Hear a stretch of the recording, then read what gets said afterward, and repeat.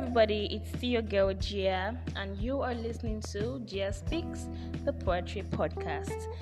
Before I get started, I want to apologize for my inconsistency. I am so sorry. I promise. I cross my heart. It's not going to happen again. We are back and we are moving. Well, I should give a reason for my absence. So I returned to school, and for the past 2 weeks, it's been something else. If you're a Nigerian student listening to this podcast, you would understand what I'm talking about. It has been something else. And then being a final year student as well, don't get me started on how stressful it has been. But of course, I promise to find time to always do what I love to do. If this is the first time listening to this podcast, on this platform, I talk about issues, everything we can talk about through poetry. I believe poetry expresses so many feelings that words may not be able to express. So I read poetry and I talk about it. So on this episode, I want to talk about how the nature actually of Nigerian education. So I returned to school, and the federal government of Nigeria actually wanted the Nigerian universities to provide COVID-19 guidelines before students would return back to school. That was one of the criteria that we're supposed to meet. But I came into school 2 weeks ago, and up until now, I haven't seen nothing. In fact, most people walk around without their nose masks, no hand sanitizers, recklessly. And it's really annoying because, you guys should be scared of COVID. It's real. And what put me off was the fact that my department, I will not mention, but if you know my department, well, you know what I'm talking about. My department actually addressed the students, asking us to contribute some amount of money to provide the guidelines that they were supposed to provide for us. And I'm like, these people are playing with our lives. You come into school, there are no sanitizers, nothing. No one is checking for COVID-19. No one is wearing a face mask.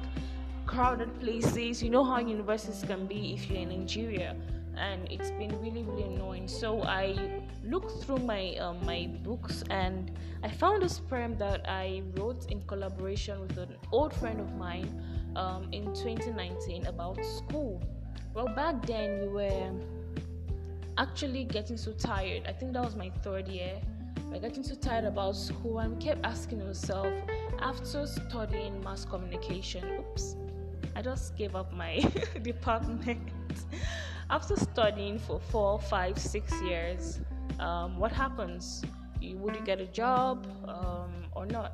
Because at that period, I think I had just done my internship, and I realized during my internship that I knew nothing. I've been in school for 2 years. I was in school for 2 years, studying the theories of mass communication, studying theories of everything, but I had no idea how practical worked. And it made me realize that I was way back. Nigerian universities don't give you that platform to actually learn. If you don't learn by yourself, then you're going to be stagnant, and the competition is deadly. And also we realized that the government as well, they keep telling us education is the key. Where is the door? Yes, we gain education, we acquire education, we get our degree, we get our master's, PhD and stuff, but where is the door? Yeah, we have the key, we are learned, but there's no door.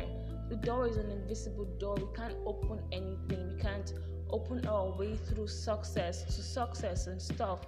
So I collaborated with my old friend Royalty, to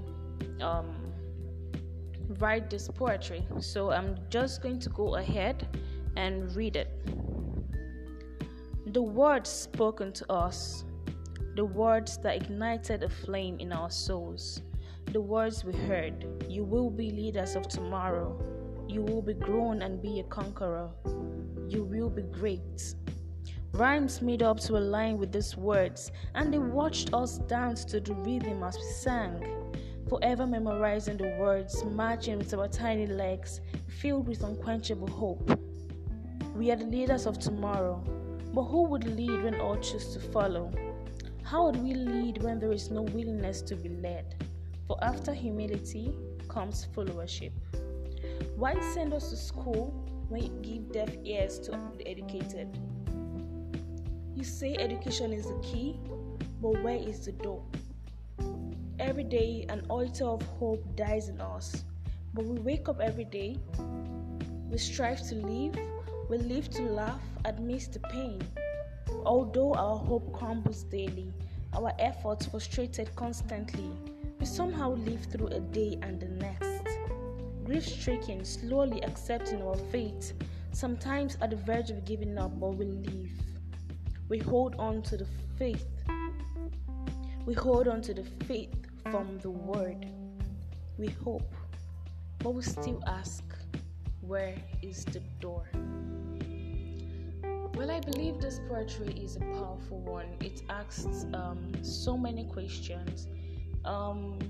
It also reflected on, if you're Nigerian listening to this, you would understand the song we sang in primary, nursery, and secondary school.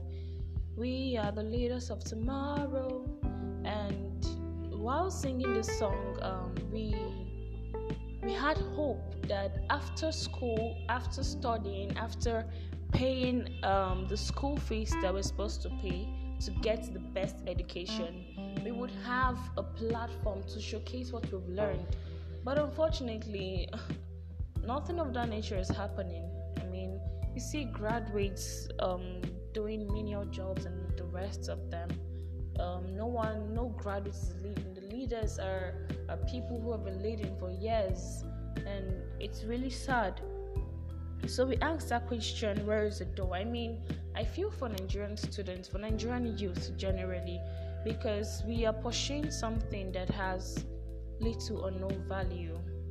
I've heard so many of my classmates, course-mates say, I'm just getting my certificate for my mom, and when I get the certificate, I leave.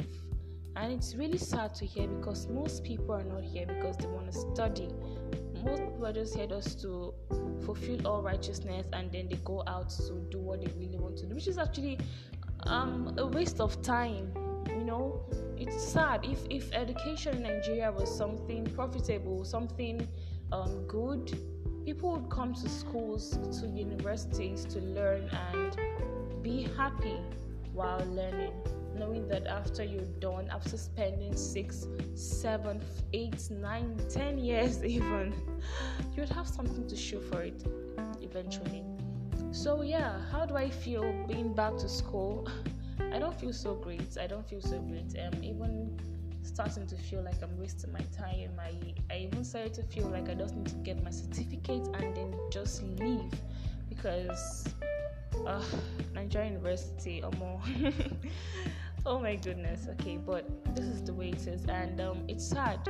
So I am putting this poetry and this word out to whoever it gets to. We should lead, okay? Nigerian students, Nigerian youths, we should be given the chance. Our education should be worth it. Our education should be something that we wake up every morning and that we're happy that we are going back to school. This also reminds me a picture of a piled up project research about more than hundreds of disposed projects research circulated on the internet, and it was from my school.